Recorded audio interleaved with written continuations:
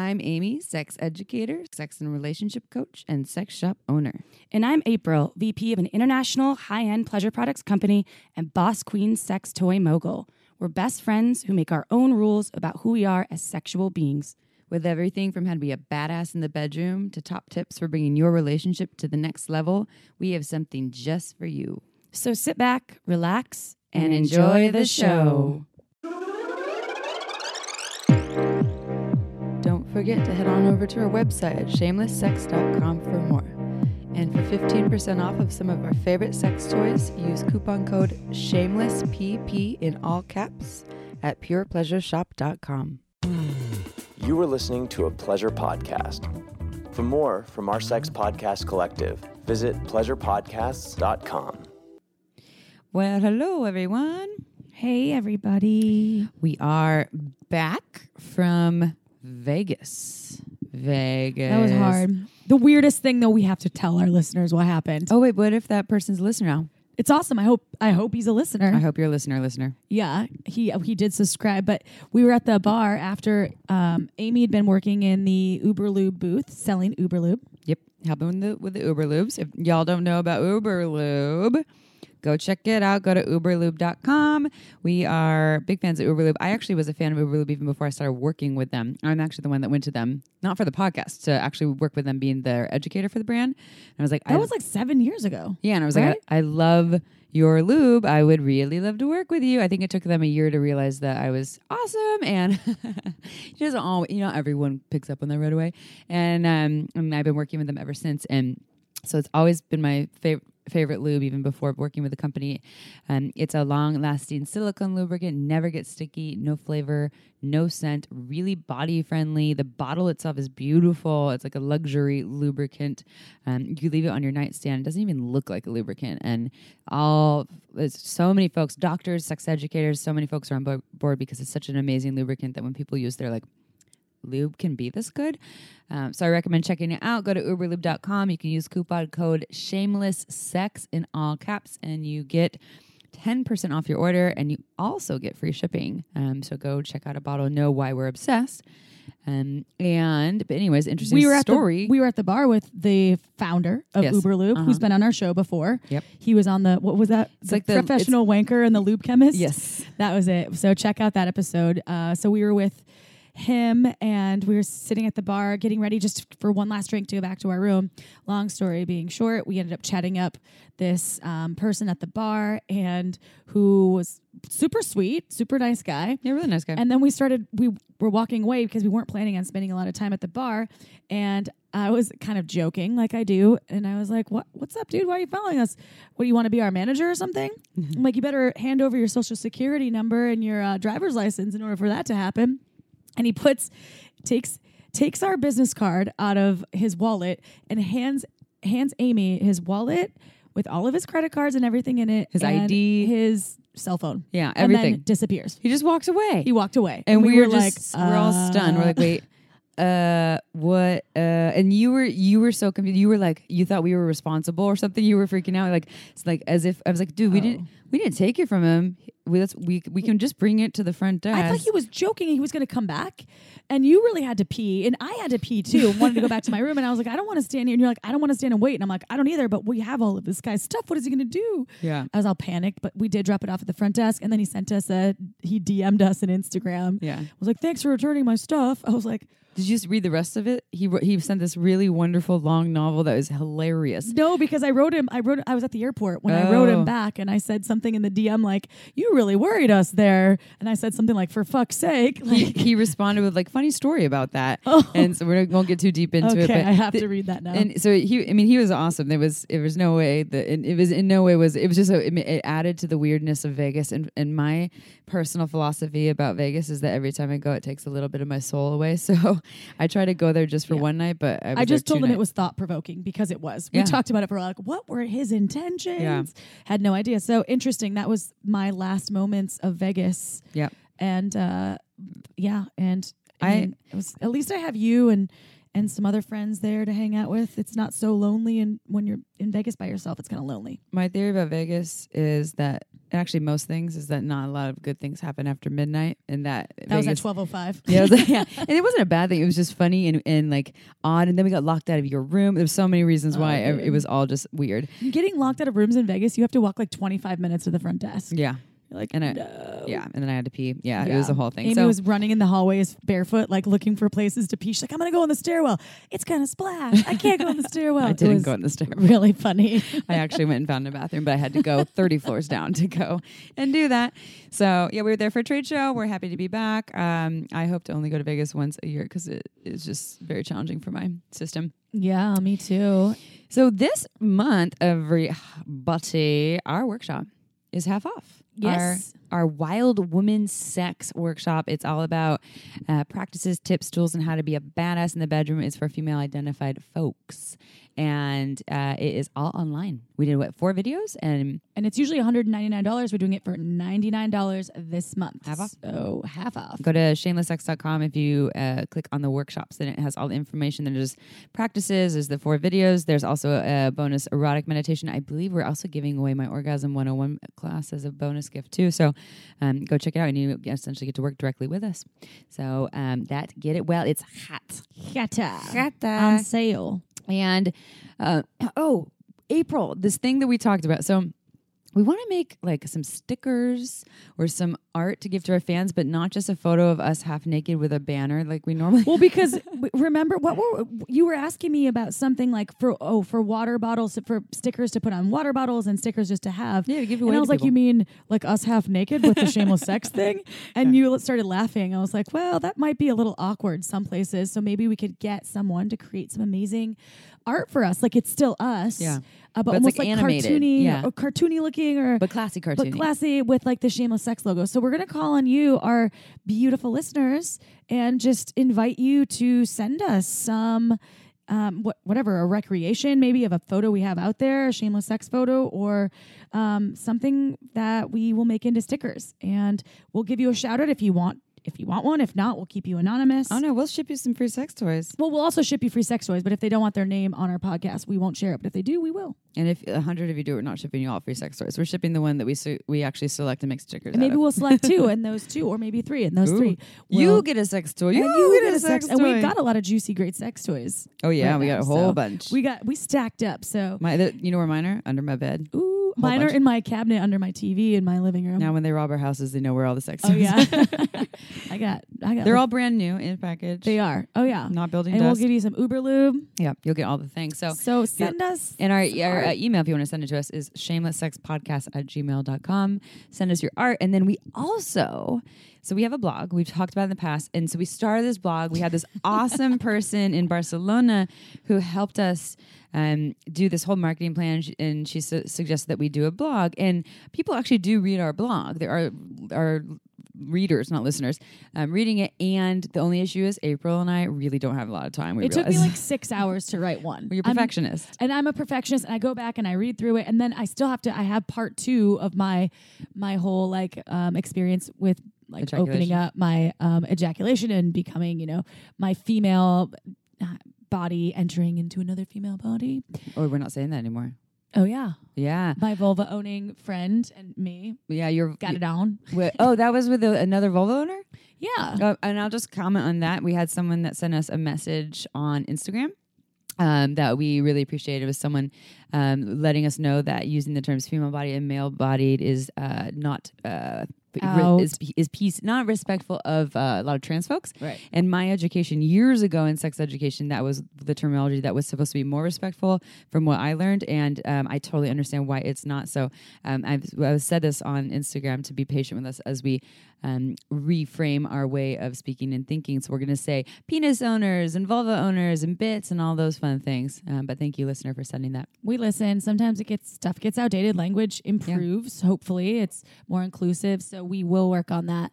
But I'm going to post, my whole point to bring that up is I have half of the story posted, and I'm going to post part 2 here. It's not going to be as long as the first one because it's supposed to be 1,700 words, apparently a blog, for it to be... It's a lot of words. Yeah, to be... I didn't What think is this, it college? sounded like Gotta a write lot an of essay? words, but it is. It's a few pages. So the point for why we're bringing this up, though, is that we're calling upon you, our listeners, to also share your stories anonymously or if you want your name out there, but we will post them on our website and people read it. As Amy said, people are reading our blogs and we get a lot of traffic to our website. So if you want to share your story, whatever it may be, Your sexcapades. in your own words, if it's sexy stories or some kind of share, we are encouraging you and inviting you to share that with us and we will post that on our blog.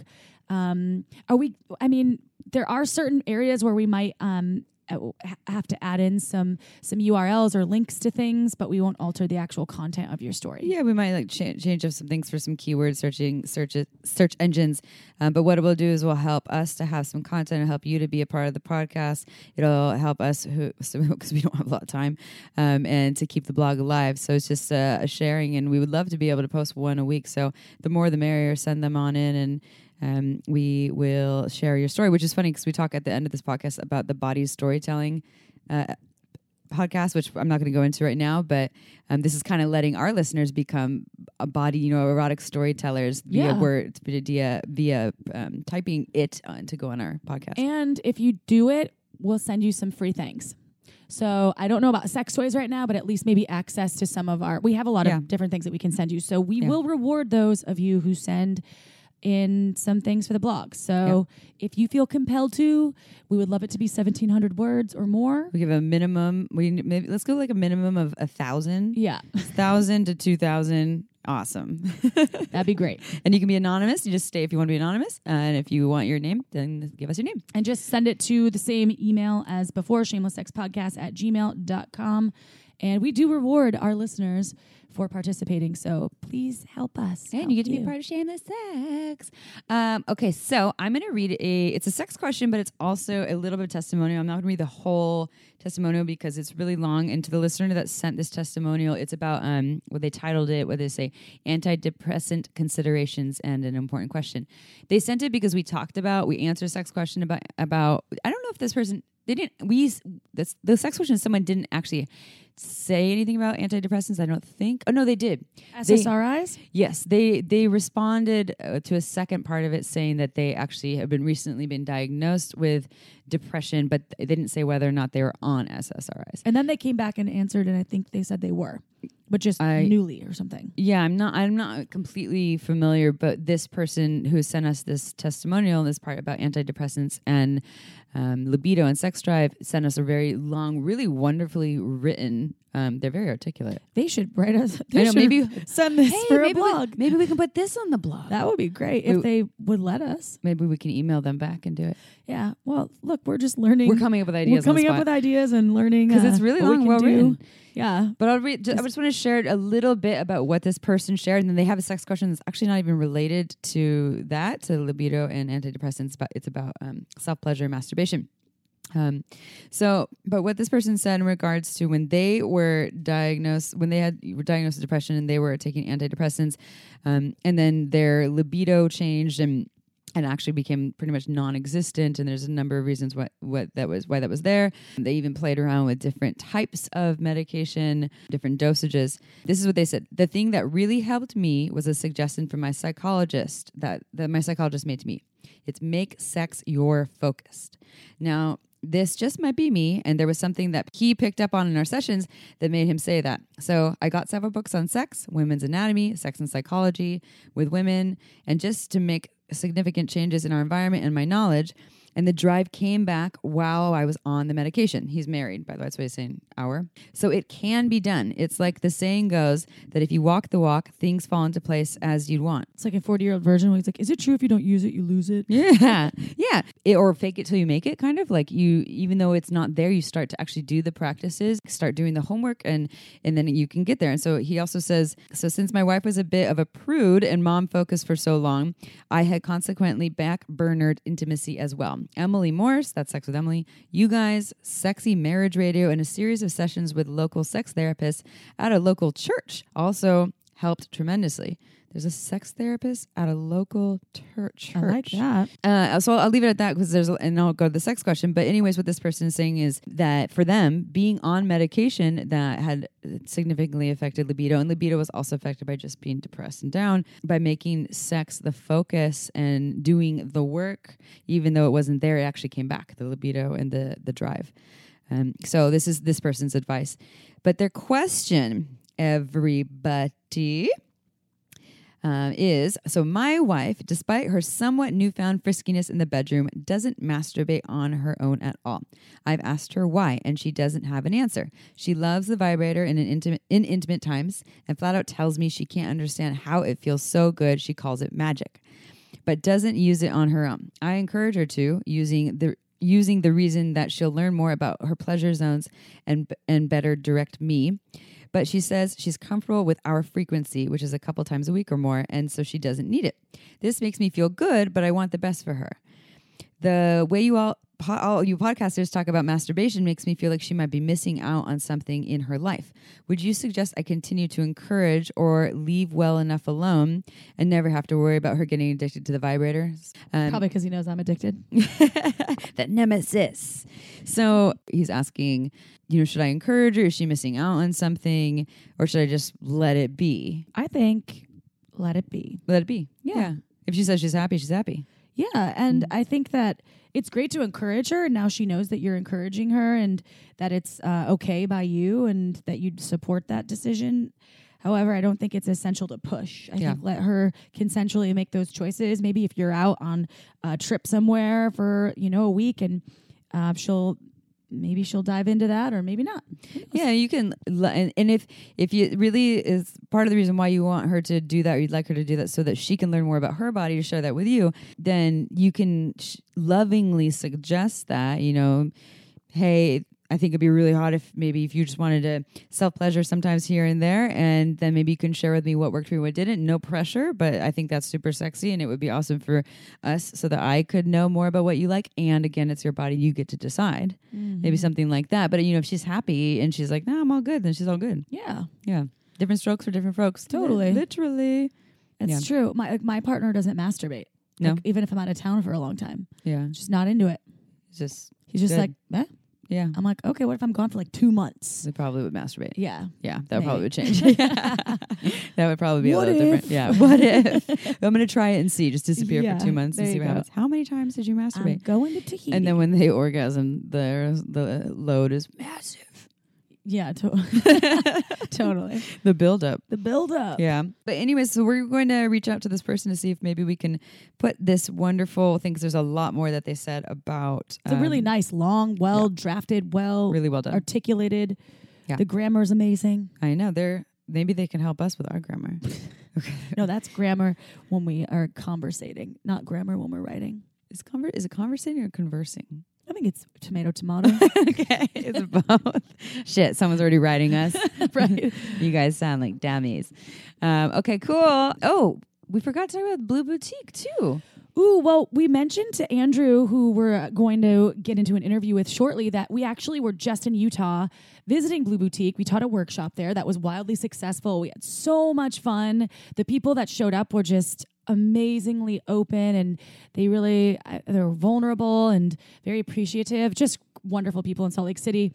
But we shared with Andrew that someone actually recommended us interviewing Andrew, and we said he was already going to be on our podcast. So that being said, Blue Boutique, we did name drop them in the show, in the interview part of the show. However, we are also this month, I guess, we're featuring them on our show because we love Blue Boutique so much and we want to support them. So if you want to buy some sex toys, it's website only. It's not in store. So go to blueboutique.com and it's off of that site. Yeah. And they've been around for 30 years, y'all. They're like a staple in the community at Salt Lake City, but you will get 20% off. Yep.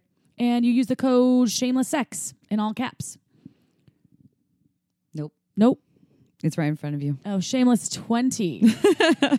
My mom's mad at you now. Mom is angry right now. She's like, April always fucks it up. But mom would never say the F word. April's always messing it up. So it's shameless 20 in all caps. That's 20. Yes. Mm-hmm. Just the numbers. Yes. But 20% off is great. So check out blueboutique.com and buy all your needs for the month. Oh, yeah. And then we'll also be back in early August. This is 2019 at Blue Boutique teaching some workshops. So contact them if you're in the area you want to learn from us. You know what the most exciting news is, though? I think that I've heard all week. You're pregnant. You always say that. Oh, wait. It's your Yeastiversary. No, Oh, my that's gosh, not everyone. exciting. Guess what? April, a year ago, we have a shared calendar. No, it was 2 years ago now, wasn't it? Is this your second annual Yeastiversary? I feel like it is. 2 years ago. Yeah, it was 2 years ago. From today, April had her first and only yeast infection, and we have a shared calendar, so I put it in there as her Yeastiversary. We also have our anal anniversary. It was 2 years ago because it was right before I left for the Caribbean. I remember sitting at the table and talking to our two friends about it. And I was I'm feeling yeasty. and one of them was a nurse, and she's like, don't you just want to scratch it? Like, just get in there and itch it. And I was like, no, I'm scared. It's not good for And it. I was like, yes, I do. Anyway. Happy Yeastiversary, Thank you Chip. for honoring my Yeastiversary. If anyone wants to send she her gave me a a big bag of gift- nutritional yeast to celebrate. Just everyone, just so you know, that doesn't help your yeast infection. No, it definitely doesn't. Apple cider vinegar did help. There's some other natural and I'm sure some other pharmaceutical options. However, that's not part of this conversation. The exciting thing is that OMGS came out with season 2. Oh, well, I don't know. Is it actually available to them or do we just get to see snap. it? Well, we got a preview of season 2. I don't actually know if it's to the public yet. I think that it's going to be out within maybe a couple weeks. Okay. But It's awesome. we got to see it. Yes. And it's super cool. Amazing. I started watching it at the airport and I was like, You need one of those screen covers. I know. I used to have one on my phone, but I looked and there was a person sitting on either side of me. And so I It's did. like a kid over your shoulder behind you. I know. I was definitely feeling the eyeballs switch. People always do look, I feel like, at what I'm looking at on my phone or my laptop. Yeah. Well, that would be a good thing for them to see. It's not even that inappropriate at all. Like, it's not pornographic. They use really, like, real people that are talking about their own pleasure in such a great way just to hear people openly talk about pleasure. Yeah, it's super tasteful. And there's all these different videos. And we've talked about season 1, which is external vulva pleasure. And so it's for folks who want to learn how to have, maybe it's hard for you to have an orgasm. Maybe you've never had an orgasm. Maybe you have amazing orgasms and you want to have even more amazing orgasms. Maybe you have trauma on certain parts of your vulva and you can find out different ways to pleasure yourself around the trauma. Like, I have a torn labia, and I actually lately now have been kind of vulva mapping myself with that to figure out how I can sort of put pressure and what amounts of pressure. And these videos really do help me check out different ways to play. Yep.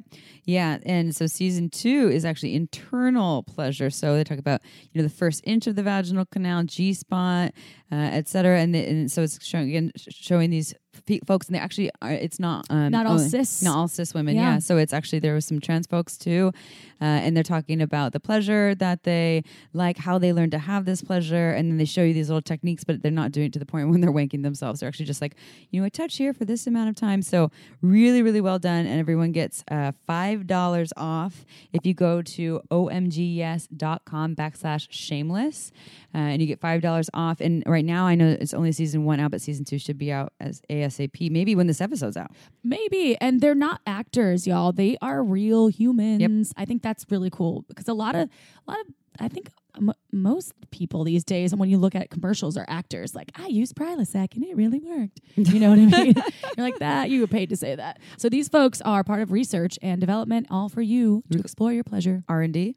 R&D. R&D. R&D. I like in the podcast how Andrew says instead of Kickstarter, he says Dickstarter. Hey, I know. That, spoiler alert. That's some of the awesome stuff that's going to be in this episode because he is so funny. Yep. Such a funny human. Yeah, he's amazing. Like, just comedy. Yeah. Comedy and really knowledgeable. And and super just knowledgeable. And empowered and strong in the way that he speaks.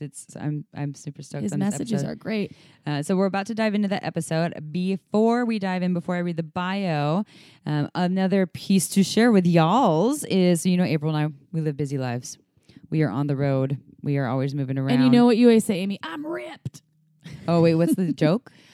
Do you have a do you have a needle and thread? No. Because I'm ripped. Or you can say, do you have a Band-Aid? Because I'm cut. She has all of the silly I do, jokes. and I do bust them out shamelessly when I'm at different places and I need a party pleasing joke. They're actually very they're like the saggy boob one and the Yeah. that one's not always appropriate depending on who you're talking to. Well, Perk up with the I did tell it at like a at 5-year-old. an Easter dinner one time with my ex-boyfriend in front of his grandmother. How'd that go? Not so well. I bet it didn't. So being on the road though, this week both of us were on the road. I was all over the place, and I find that I run out of things to do at the gym. I don't even know what to do half the time when I'm at the gym because I'm like, what is this equipment for? What does this do? So You've been doing an app for a while. I've been using an app for a while, And now you got a new one. I just started using OpenFit. Yep. It's awesome. And when I go to the gym, first of all, I will go to the gym and find every excuse to make it only 20 minutes of not doing a lot because I know. I'm like, time to go get a sandwich. So You're like, I don't want to sweat that much. no, I'm over. But when I go, I'll go do gnarly classes that are an hour long to an hour and a half and things like that. And one, they're not everywhere I go when I travel. 2, I don't always have that time. 3, sometimes I don't want to get in the car and go to these things. They're expensive. There's a number of reasons why. And so now that with this program, I can just do it at home. From the comfort of your own home or hotel room or hotel gym if you want to go to the gym or outside. Yeah. And you can just throw on the videos and there's a lot of them to choose from. A lot. Some of the things are only 10 minutes. Some things are half an hour. I did this one that was a 600 second, which was at 10 minutes of hit. It sounds like not a lot when you say 600 second. And high intensity interval training. Yes. That's what HIIT is. That one. Okay. So I did that one, 10 minutes. I was more sore from that 10 minutes. And I was able to do it. The 2 days later, as I get older, it takes longer for the soreness to kick in for some reason. 2 days later, I was more sore from that than I am from some of the hour-long like hot Pilates things that I do. That's awesome. Yeah. That means it's working. It's targeting muscle groups that you probably do not normally tap into. Yeah. And folks, it's not about losing weight at all. It's about feeling healthy. That's my thing. I don't get on the scale. I just want to feel healthy and strong. Yeah.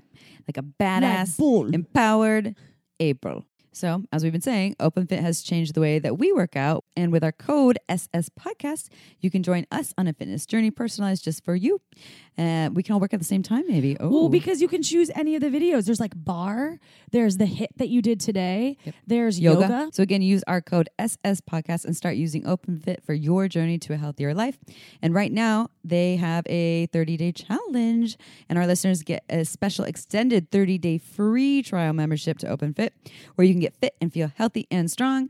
So when you text SS Podcast to 303030, that's 303030, and you'll get full access to OpenFit, all the workouts and nutrition information totally free. Again, just text SS Podcast to 303030. All right. So if anyone wants to send April a present for her yeast anniversary, her address is 55555. You can even come over and hang out. She'll give you free hugs. Just kidding. Okay, so are you all ready to hear the bio?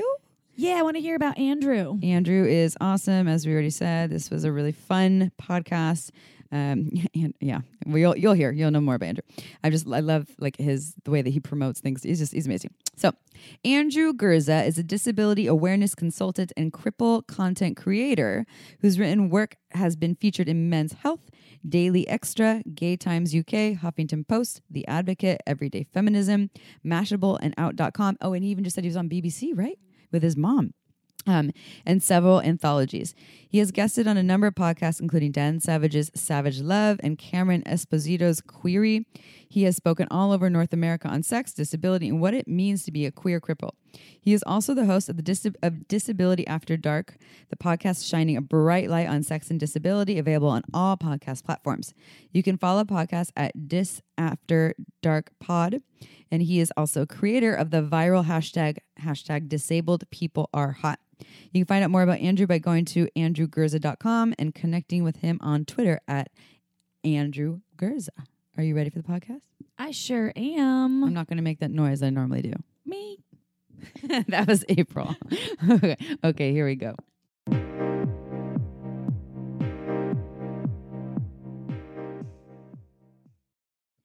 All right, everyone. It is episode time as promised.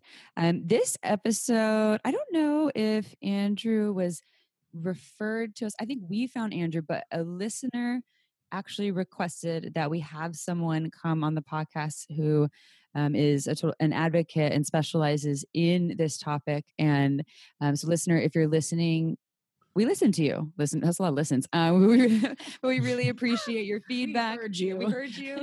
We listen to all of our listeners and the feedback that they give us. It doesn't mean we can do every single thing, but we really value that feedback. And so we're really happy to have Andrew here. I already read the bio. You already know all about Andrew, but welcome to Shameless Sex. Andrew, we're so happy to have you here. Hi, thank you for having me, Amy and April. It's nice to see you digitally.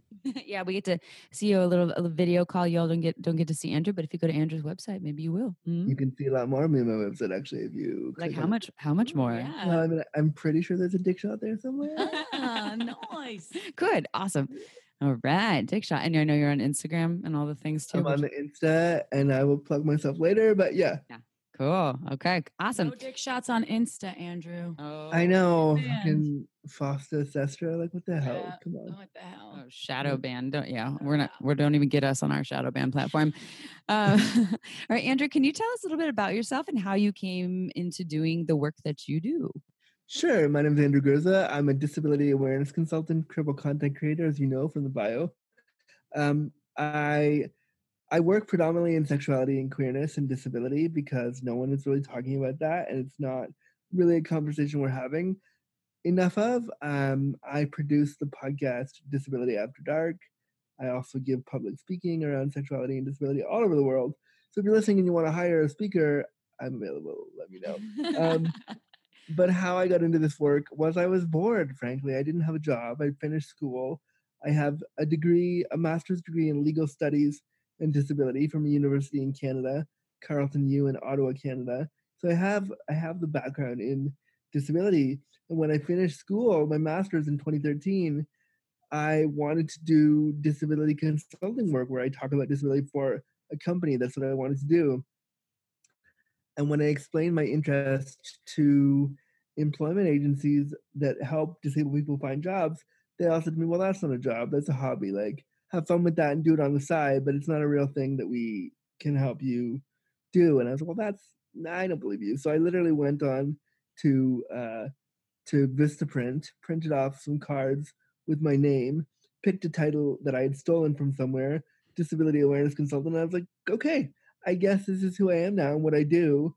I'm going to start handing these cards out to random strangers, saying what I do and see what kind of feedback I get. And then I started contacting places like HuffPo and The Advocate and Out Magazine, saying, hi, I have a story to tell about being queer and disabled. Do you have anybody writing regularly about that? And HuffPo said, pitch us some ideas and we'll see what happens. And at that point, they didn't pay. So at that point, I didn't know who the fuck I was at that point and what I was doing. So I wanted just exposure from a big platform. And so they printed a bunch of stories I'd written. And I kind of got my feet wet in realizing I could write these experiences day to day. And then I realized somewhere in there that I could also speak and I could give lectures because I don't have a lot of physicality once I'm in my wheelchair. Like, I can't do a lot of physical stuff, but I have a voice and I can speak. So I realized that I had seen enough college lectures. I know how to command a room. I can do that. So I just went in and I started just saying, I have a story to tell. I can put things on a slide and tell you about disability and tell you about how gay men don't talk to me and tell you about how I like to suck dick. I can do that for a job. And that's literally what I started doing, just really being really upfront about my experience with people and saying, here's what I do, here's who I am. Let's talk about the barriers to access for disability. Let's talk about my disability. Let's talk about how sex and disability is amazing. Let's talk about the ableism that people deal with. So I started doing all of that really independently from the seat of my pants, just saying I don't know what I'm doing. And I still now, 7 years on, say I am not an expert in this field at all. I have no credentials technically in this field other than my own lived experience. But I think that's a great jumping off point. And I always say to disabled people that are looking for work, stop looking and make your own. Like, why do you have to? One of the great things about being a freelancer with a disability is that I'm not adherent to anyone's schedule. I can decide to work one day or not work one day. I can work 2 hours and then have a nap. I can, so it's really, for somebody with complex disabilities, freelancing and doing what I do, I highly advocate that disabled people, whether we're talking about sex or whatever they want to talk about, use your lived experience as a disabled person to create work. Well, that's and where I can tell you for two people that have to get on airplanes all the time, you were talking about this. That for you, it's travel is extra challenging, and so you get to work from home. For us, two people who get on the airplane all the time, where travel isn't challenging for our physical bodies. That I totally get that. So glad that you've found your niche, and I love that reminding people to create their own direction. Can you tell us? I heard you use some terms.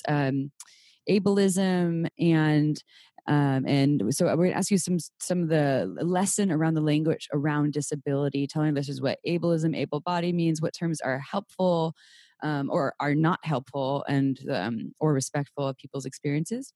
I think that it all depends on who you're talking to.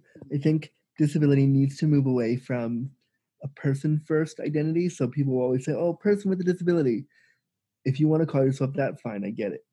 That's your own personal choice. But if I say to you, hey, Amy, hey, April, call me like a queer cripple, that's what I've chosen for myself. And that's what I'm expecting you to respect that. And so if somebody says, call me differently abled, which is a term that I abhor, but if they said to you, that's what I'm asking you to call me, then you would respond in kind and say, okay, great. I think the respect comes from whatever that particular disabled person says I want you to call me. Then you, like, much like how we're doing with the trans and non-binary communities and like pronouns, we're saying, hey, what's your pronoun? Do the same with the disabled community and ask like, hey, how would you like me to identify your disability? And if they say, oh, I don't want you to identify it at all, you follow suit. Or if they say, I want you to call me a wheelchair user, you follow suit. You give them the right and the respect of like, this is your body, this is your experience. How would you like me to notice it or not? Mm-hmm. And so then I love that. And is ableism then just, or ableism is referring to yeah, I can break that down for you. So ableism is basically if you're discriminating against any disabled person, if you make a joke that's off color, or if you, oh, you're so inspirational, blah blah blah, like that's ableism. Like if you demean a disabled person, sexual ableism is a thing too. Where like, oh, like does your dick work? That's when I get all the time.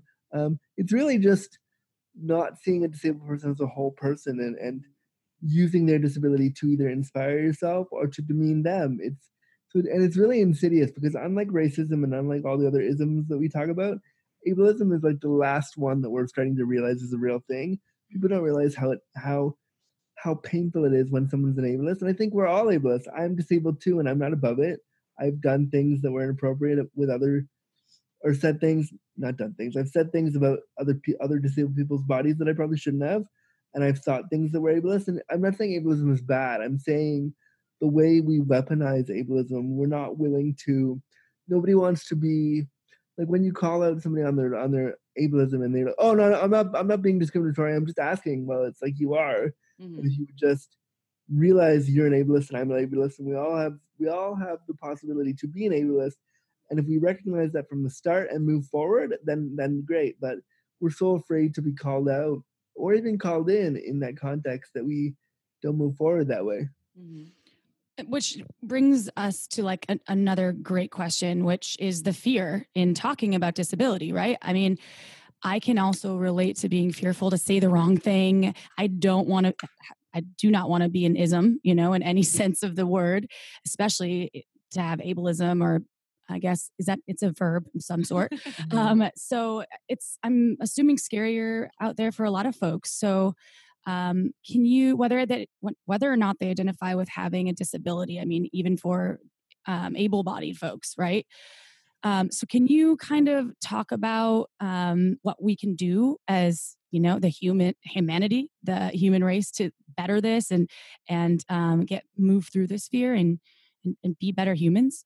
Be afraid. Don't run from the fear. Be scared. Like lean into it and realize you're gonna fuck up. You're gonna swallow your leg. You're gonna say something. You are going to definitely say something inappropriate, and it's how you handle that interaction. If you say something inappropriate, and first of all, if I call you out and say, hey, Amy, hey, April, you've said something that I don't approve of, and your first response to me is like, well, I didn't mean it. I was just, that's a problem. But if I said that to you and you said, oh, fuck, I'm so sorry. Let me start again, or let me correct that. And then you work your hardest the next few times you see me to like ensure you've done that. Then I see you're trying. And I think that you shouldn't be afraid to be afraid because you're going to fuck up. And I think that disabled people need also, and I need to do it too. So I'm not calling it out here, but I'm saying generally, we need to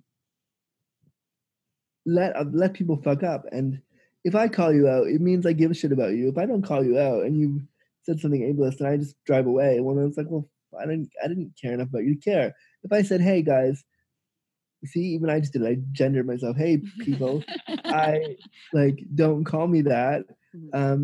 It means I give a shit about you and I'm asking you not to, and I care about our relationship enough to tell you how I feel about that. So I think as able-bodied people, just lean into the fear. Don't be afraid to be afraid, because I understand that disability is something we don't talk about enough. So that fear is healthy. It means, and that discomfort you're feeling is okay. It's how you react to that when you actually encounter a disabled person. And then add sex to it, because I know that there's a lot of there's a lot of stuff out talk there. about the dick sucking, right? I'm so ready. Yeah. Then it makes it complicated, because I know that a lot of folks out there, you know, that within the ableism, there's this idea with a lot of people that they assume that, like you're saying, oh, does your dick even work? Or someone with a disability might not even be a sexual being, and so that could make the conversation not only just more scary, but also more complicated because of that. So maybe you can comment a little bit about that, throwing sex into the whole mix. Yeah, I mean, sex makes everything more awkward, right? Because we're naked and we're vulnerable and we're whatever. But like, I think that I think you just have to play with it. Like, I have a partner that I see on a regular basis, and he calls me potato. The running joke is that I'm a potato because I'm a vegetable and I can't move. Now, you might think that's an offensive thing to say, but when he called me that, I burst out laughing and I was like, yes, call me that from now on. It's amazing. And he said, you know, I thought it was cute. I'm like, oh, you're a little potato. Like, it's a sweet, endearing term. It is, but because I love potatoes so much. It is. It is that too, but it's also funny because I can't move and I'm a vegetable, and so there was like some weird disability interplay in that. And what it says for me is like, if I said to a lover, oh, call me your big dick crip, call me like a cripple. Like if I said that to a lover, what it means is I'm asking you to see me. Mm-hmm. I'm asking you to play with this. I'm asking you to realize that this is 100% part of who I am.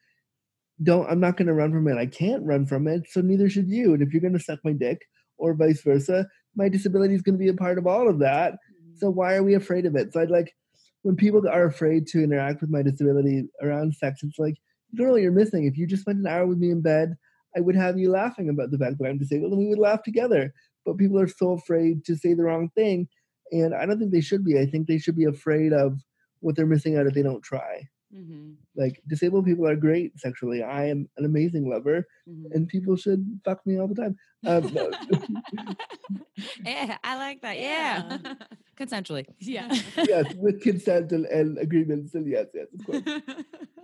When you talk about disability, maybe because you're talking about for yourself, you're referring more to your physical body, but I would imagine it's the umbrella term of all. Can you explain to our listeners all the different ways someone might identify as having a disability?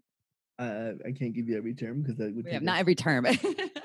Do we have 7 hours for you to break down like every? Do you even know all the disabilities? No, I know, but I can give you like the basics. So there's physical disability and there's visible disability, which is somebody who has like a cane, a walker, some kind of like marker of disability, and then there's invisible disabilities. So things like chronic pain, fibromyalgia, that kind of stuff. So those are the two main categories, and sometimes those fluctuate. Like sometimes people with invisible disabilities someday need a cane, or some days need a wheelchair, and some days they don't. So people who might not look disabled could totally be going through a disabling event, or have a chronic condition, or have an illness that you can't see but is very real for them. So I think honestly, living with an invisible disability is somewhat harder because people, they have to prove so much harder that they are disabled and they require accommodations or they require help. and our society doesn't want to believe them. But if they were sitting in a wheelchair, they might be able to get those accommodations faster. And that's not fair, I don't think. Isn't there a movement around folks with invisible disabilities, or a specific term? I'm trying to think of it. Seen a movement on social media about like there was like a specific term or campaign or movement that Was it a hashtag? maybe I'm trying to think of what it was. Maybe this is not going to go anywhere, but I saw folks who had invisible disabilities that had a specific way of identifying with it in a some sort of terminology that was like empowering. And I don't remember exactly what it was, so maybe we can just pass over that question. But I remember seeing something around that.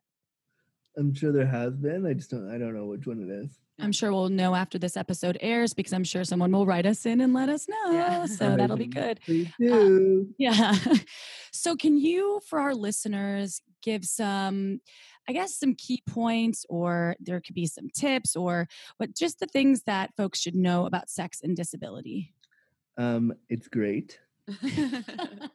Well, you say that on your you so say much right now. yeah, on your website you say your website talks about the fun and the vulnerability around sex, and yeah, it's great. I mean, it can also be chock full of ableism. Like it all depends on who I'm fucking and spending time with.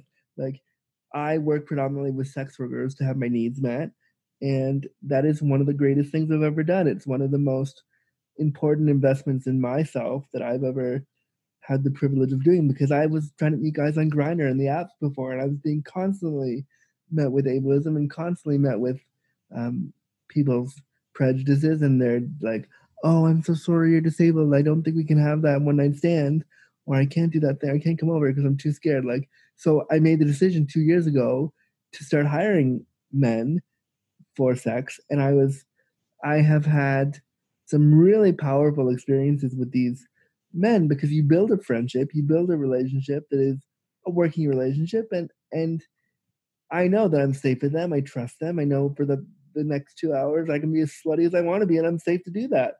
And it's a really empowering thing I've done, and I'm throwing that in there because I think advocating for sex services and disability and sex work and disability is such an important thing, and I wish that it was legalized everywhere, and it's not legal in Canada. So like technically what I'm doing is illegal too, but I don't give a fuck. I'm enjoying myself, and like, come arrest me. Like, I'm not scared of it, but I just wish that it was more of an option for more people. And I also wish it was more financially viable for a lot of disabled people who don't have the privileges that I do to make money and to use it for that. Mm-hmm. You start a Kickstarter campaign for folks, because everyone needs access to that. I mean, a dick starter campaign. A Kickstarter campaign. I like it.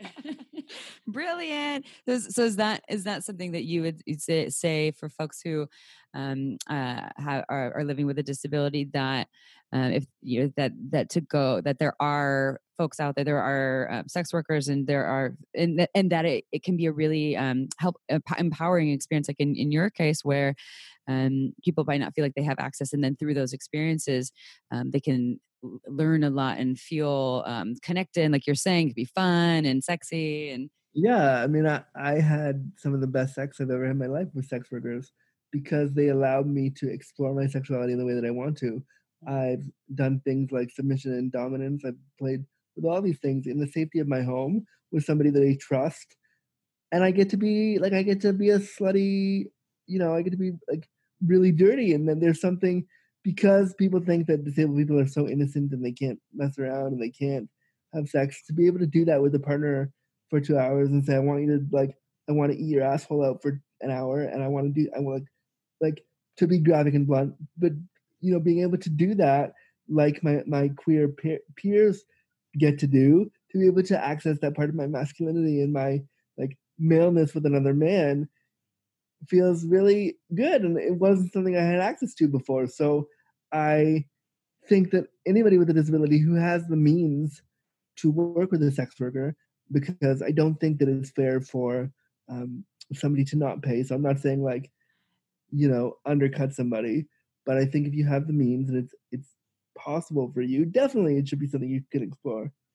I don't know if we're allowed to ask, and maybe I don't know if you want to share. Oh, go but on. I'm ready. Yeah, where do you find these sex workers? Do you just Google? Because I'm sure some people don't know. I've Googled. I mean, with every, I'm not going to give you the exact site because I don't know Right.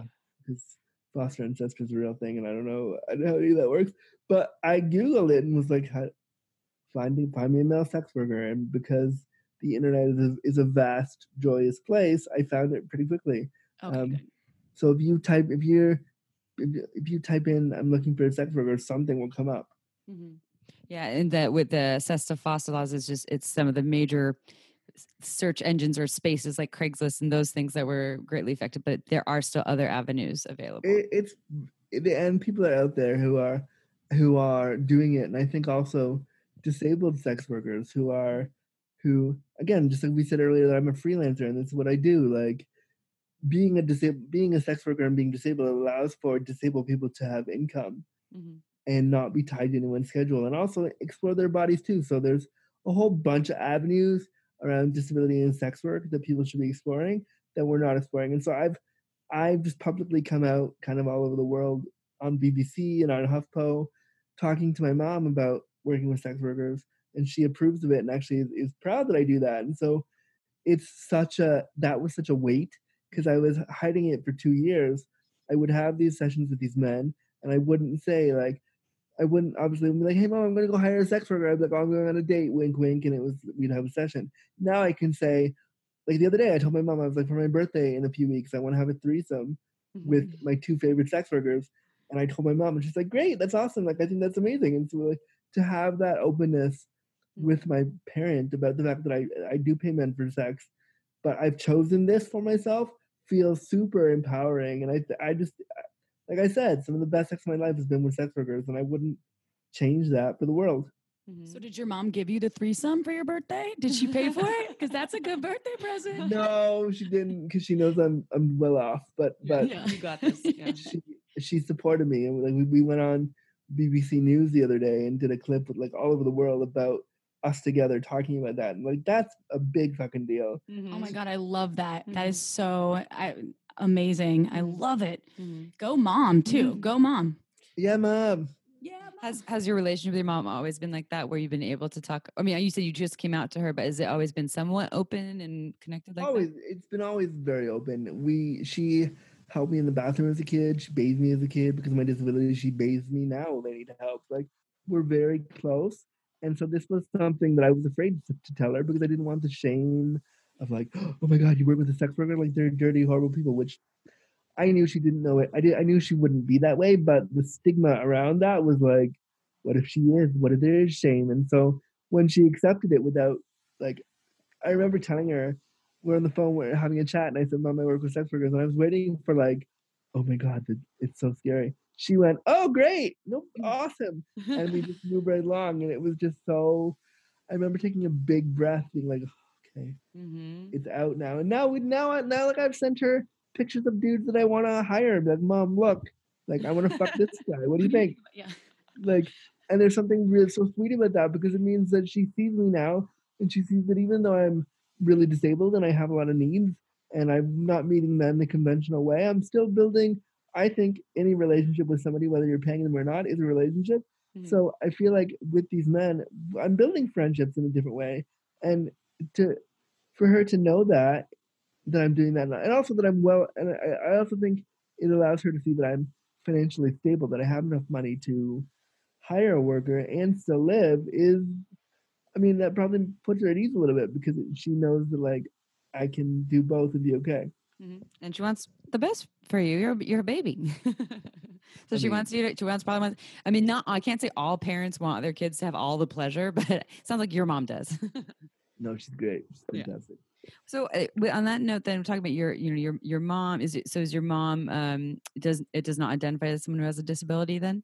She does not. Okay. So, Mike, because my next question is going to be, how can able-bodied folks be allies for folks living with disabilities, whether they're in a intimate relationship with them or not? Maybe they just know them, or they're a parent or a friend. The biggest thing is listen to disabled people. That's it. That's how you be an ally. Listen to a disabled person. If they tell you their story, shut up, sit down, realize your able-bodied privilege, and listen to them. That's it. That's literally it. And I think that kind of cuts across all these social justice movements. If somebody with less privilege than you is telling their story, shut the fuck up and let them tell it. Like, that's just it. And when I have guests on my podcast, Disability After Dark, available everywhere, new episodes every Tuesday. When I have guests on my show who are, of a different experience than me, who are people of color with disabilities, who are trans with disabilities, my job as a host is to sit down and go, great, tell me your story. And I'm going to shut the fuck up and let you tell it, because what the fuck do I know? I'm a white cis guy with privilege. Like, I have privilege, even though I'm disabled, I have privilege too. So I try to really remember that and let my community come to me and not foist myself on them. When Amy and I were just in Utah, and I mentioned this to you, but I want to tell our listeners, we were doing a little training at this really great store there, and we were there for Blue Boutique as well. And one of the staff members recommended you. He's like, you have to interview Andrew because he's such a badass. And have him on the schedule. and I was like, yeah, we're going to meet him. We're going to see him in a couple of weeks. So your message is getting out there and people love what you have to say. He was telling me about your grinder, those experiences. Cause he's like, yeah. And he just basically tells them to fuck off if they don't like what he's doing. I was like, this guy can't wait to. I mean, actually, no, I have real emotions about it, because I mean, my public persona is, yeah, fuck off. My internal persona is like, ow, that really hurt. Why do you need to be such a dickwad about it? Like, I've had people on Grindr. I had somebody a few weeks ago. They wanted to come over and fuck me at 6 a.m, which is not a time that I'm gonna fuck you anyway. But they were very persistent of like, can I come over now and suck your dick? And I was like, oh, like, all right, like, no, I have care needs that I have to manage. I can't. But let's plan a time. And I didn't get back to him right away. And he sent me like a barrage of texts that were like, you're a fucking retard. Like, no one's going to want to be with you. God should have killed you when you were born. Oh my God. Stuff like that. And I was like, okay. And so I told him to fuck off and I blocked him. Of course, I screenshotted all the messages and put it on social media because I was like, blast this fucker, everyone. Yeah. But I do that all the time with my Grindr. Yeah, that's what this guy was talking about. And I don't know if it was that particular occurrence, but that you put people on blast that aren't respectful. Like, that's ridiculous. Yeah, I know some other people that have done that, and that they were doing it specifically around some really heavy slut shaming, but a similar thing, like, I want to have sex with you, and then the person I know, a friend, said essentially turned them down, and then the same thing, like, fuck you, you slut, you bitch, you ugly whore, things like that, and she's the same thing. She's like, all right, well, screenshot, put it on blast, and actually, I think Instagram shadow banned her or flagged her or something for doing that. She actually got in trouble from them and lost her Instagram account for a little while. So I don't know if hopefully you haven't had any experiences with that, but I agreed. I was like, well, I stick to the blasting on Twitter because at least right now, Twitter is like a safe space to like, they shadow ban you too, but not as often as like Instagram does. Mm-hmm. So on Twitter, I'm pretty vocal about like, look, here's what happened. Check in. That's for sure the case with everyone. So I don't know if you've ever heard. I work with a company called Hot Octopus. Have you ever heard of the Pulse? I love Hot Octopus. You do? I was going to ask you because I wanted to send you one. Have you ever? Obviously, you have it. You own a Pulse. The Pulse is not super accessible for me. They're great, and I support them for people who can use them. Okay. My testicles don't quite enjoy it very much. Mm-hmm. Got it. Kind of hurts my ball sack, not gonna lie. So it isn't something that I'm super jazzed about. But that doesn't mean I don't love you, Hot Octopus. If you come out with other things, I'm here for it, but just not that one. But yeah, they're great. And that's the thing. All sex toys. I try to tell this to folks when I'm at conventions. I'm like, you never know what you're going to like until you try it. But the Pulse is. I mean, I think even in the folks with disabilities, they've said that they're so thankful for the product to be existent because it does help, maintain an erection. It can help you come, but it doesn't work for everyone, as Andrew just attested to. So I was not a fan of it, frankly. But I think that the fact that it's out there and if it works for you, great. What I am working on, and I think this is kind of where you're going with that line of questions, maybe, I don't know. My sister and I are working on our own line of sex toys, specifically branded towards disabled people. So we are doing that right now. If That people is want to donate to that, The they Dick can have- Starter. we should totally call it the Dick Starter is for Andrew to hire all the hottest sex workers and then get laid. But if you want to donate to this other campaign, this other Dick Starter, they can go to deliciouslydisabled.ca/donate. Deliciously disabled. .ca. Okay. .ca Yeah. because Canada, and they can hit donate, and then they can give us some money to just what we're raising money for right now is research, preliminary research to build a prototype. So we're looking at creating a toy for people with disabilities who have limited hand function, so who have limited dexterity, who can't jerk off the right way, who can't the right way. That sounds really fucked up. Who can't um, keep that fucked up part in. Who can't they can't jerk off the quote unquote normal way or the typical way. And so we're just building research to see what kind of toy would work for them. So this money is going into the research, the prototype design, the cost of figuring that out, legal fees to make sure like the patents are good. It goes into all that stuff. And so if people want to help us out with that, that's what we're doing. And it's what I'm calling it is it's disability driven design, which means that disability is at the forefront of the creation. Disability is the first thing we think about and the last thing we think about, but it's driving the whole process. So it's not like, oh, we're going to adapt a toy from one that's already been made. It's like we are going to no. This toy is created with disability in mind first, and it's also being tested by me, a disabled person. Like when we get to the testing part, I can say like, yeah, this would work for lower dexterity individuals. Here's why. There aren't a lot of options right now for folks with disabilities for toys, for sex toys. I can tell you that. So that's really good that you're approaching that from that angle, especially since you can do the research and development all across. And I'm sure there will be folks out there that also want to be testers because product testers are needed. When we get there, trust me. I'm sure it'll be a part of our whole thing. We're not there yet, but yes, totally. So that's deliciouslydisabled.ca to donate, right? Yeah, deliciouslydisabled.ca/donate. I'm going to put some money up for that myself because I think it's Amazing. so good. Yeah. We would appreciate it. And if you also want to fund my sex worker birthday thing, let me know. No, The threesome, when's your birthday? May the 6th. We don't have a lot of time here. Okay, less than a month. Okay, you're a Taurus. I like it. So tell our listeners how they can work with you. How can they find you? Keep the mystery. How can they find me? Well, they can go on all my socials at the Andrew Gurza. So TheAndrewGurza, the Andrew Gurza on Insta, Facebook, and Twitter. They can download my podcast every Tuesday on all the platforms, and they can also head over to the podcast Patreon, patreon.com/disabilityafterdark, and they can pledge $1 a month to keep the show going. Because being a podcast producer is, as you know, super hard. And to find topic ideas and to like fund new equipment, to fund like server fees, it's not cheap.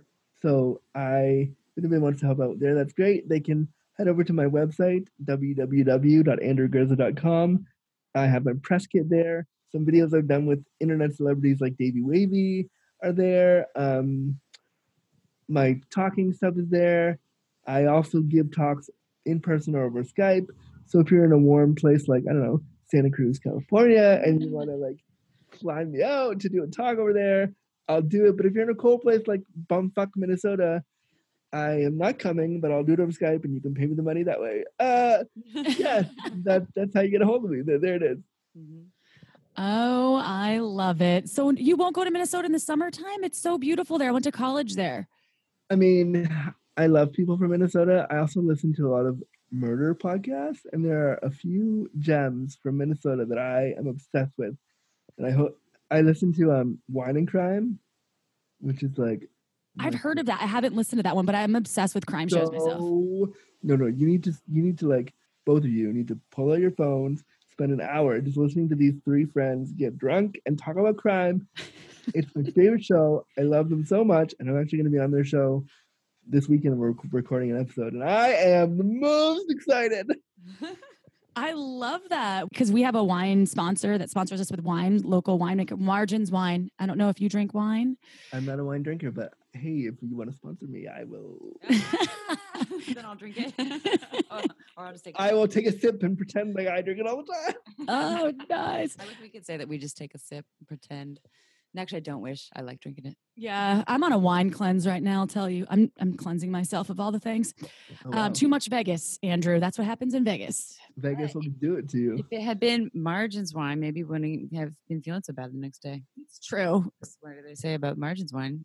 Doesn't give you a hangover because there's no additives or it's all organic. So, and a lot of times organic wine doesn't taste good. This one tastes yummy and That's it's awesome. awesome. Well, you go to marginswine.com and they're actually sold out, unfortunately, but sign up for the newsletter because of our podcast listeners who love the wine so much. You're going to have to wait for the next batch to come out. It comes out, I think, about in July, but sign up for the newsletters and the folks that are on marginswine.com will get first access to each new round of wine she produces. So check it out. You won't be disappointed. I haven't heard of a lot of folks that are disappointed. Even Amy's mom likes it and she is a wine snob like me.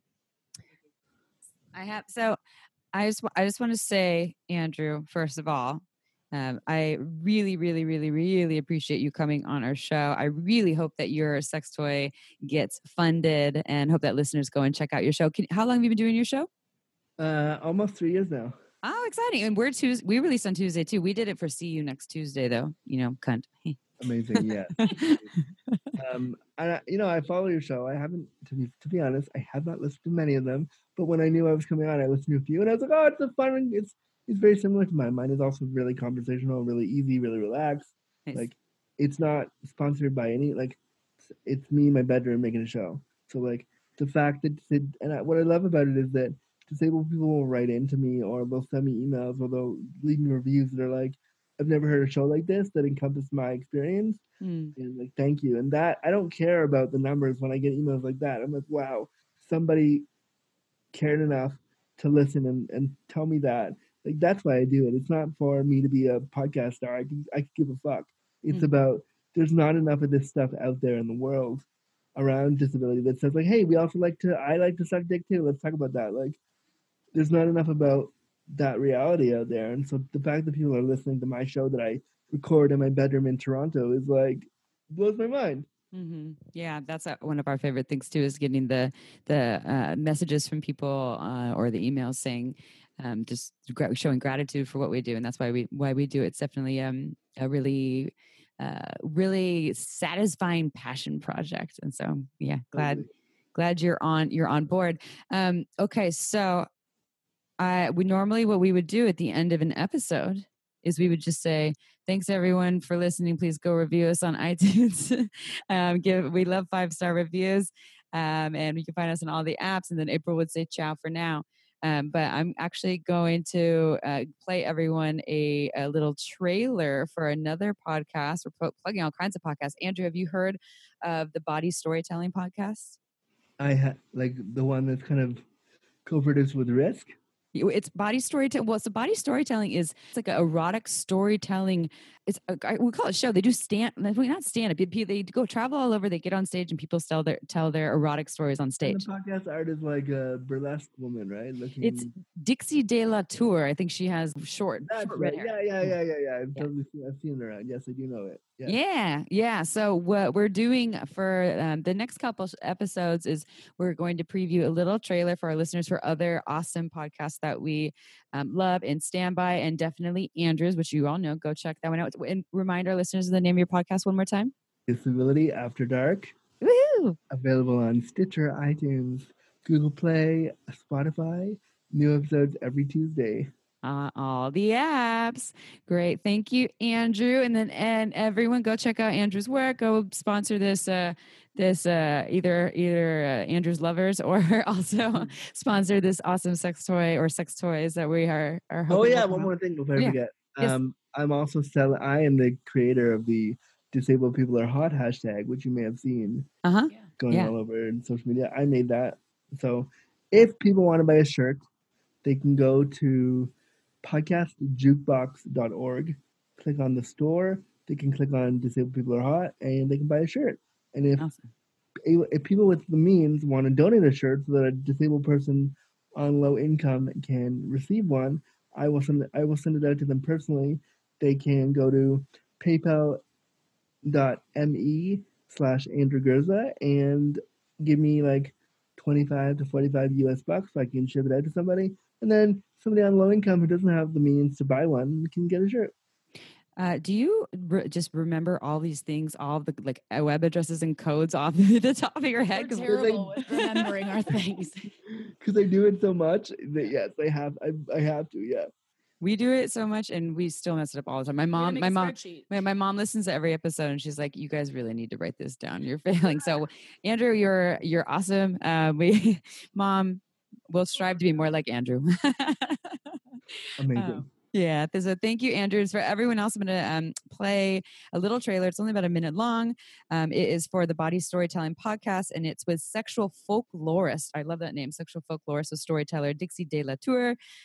Dixie's curating submitted stories then from all kinds of folks. All kinds is the wrong word, but even Midori was on there telling some erotic stories. Dossie Easton, I believe, who co-authored The Ethical Slut. All kinds of folks on there. I said all kinds of good, but an array of folks telling stories. And it is a different twist for a podcast. If you want to go hear some erotic stories, here's the trailer for you all to check out. Hi, I am sexual folklorist Dixie De La Tour, the creator and host of Body Storytelling, the podcast, and the original sex and storytelling series. It's a sphinctacular podcast featuring fascinating true stories of sex, kink, gender, body image, stories like these. And then we changed positions, and now I'm sucking off Spock while Captain Kirk rolls around, and I get spit roasted. So it hit me square in the mouth. And my very first thought was, pineapple. The whole thing is an orgasm, but I'm just very mindful of, I'm shitting on his balls. Oh my God, I'm shitting on his balls. We're in the dark room. Our towels fall away. We grab each other's hard cocks. I've got a man's cock in my hand for the first time, and the space-time continuum is not unraveling. They call us the Moth for Pervs, so if you want to hear true stories from real people who might also be queer, polyamorous, trans, swingers, dominatrixes, furries, really anybody with a butthole, listen to the Body Storytelling podcast at bodystorytelling.com or wherever you listen to podcasts.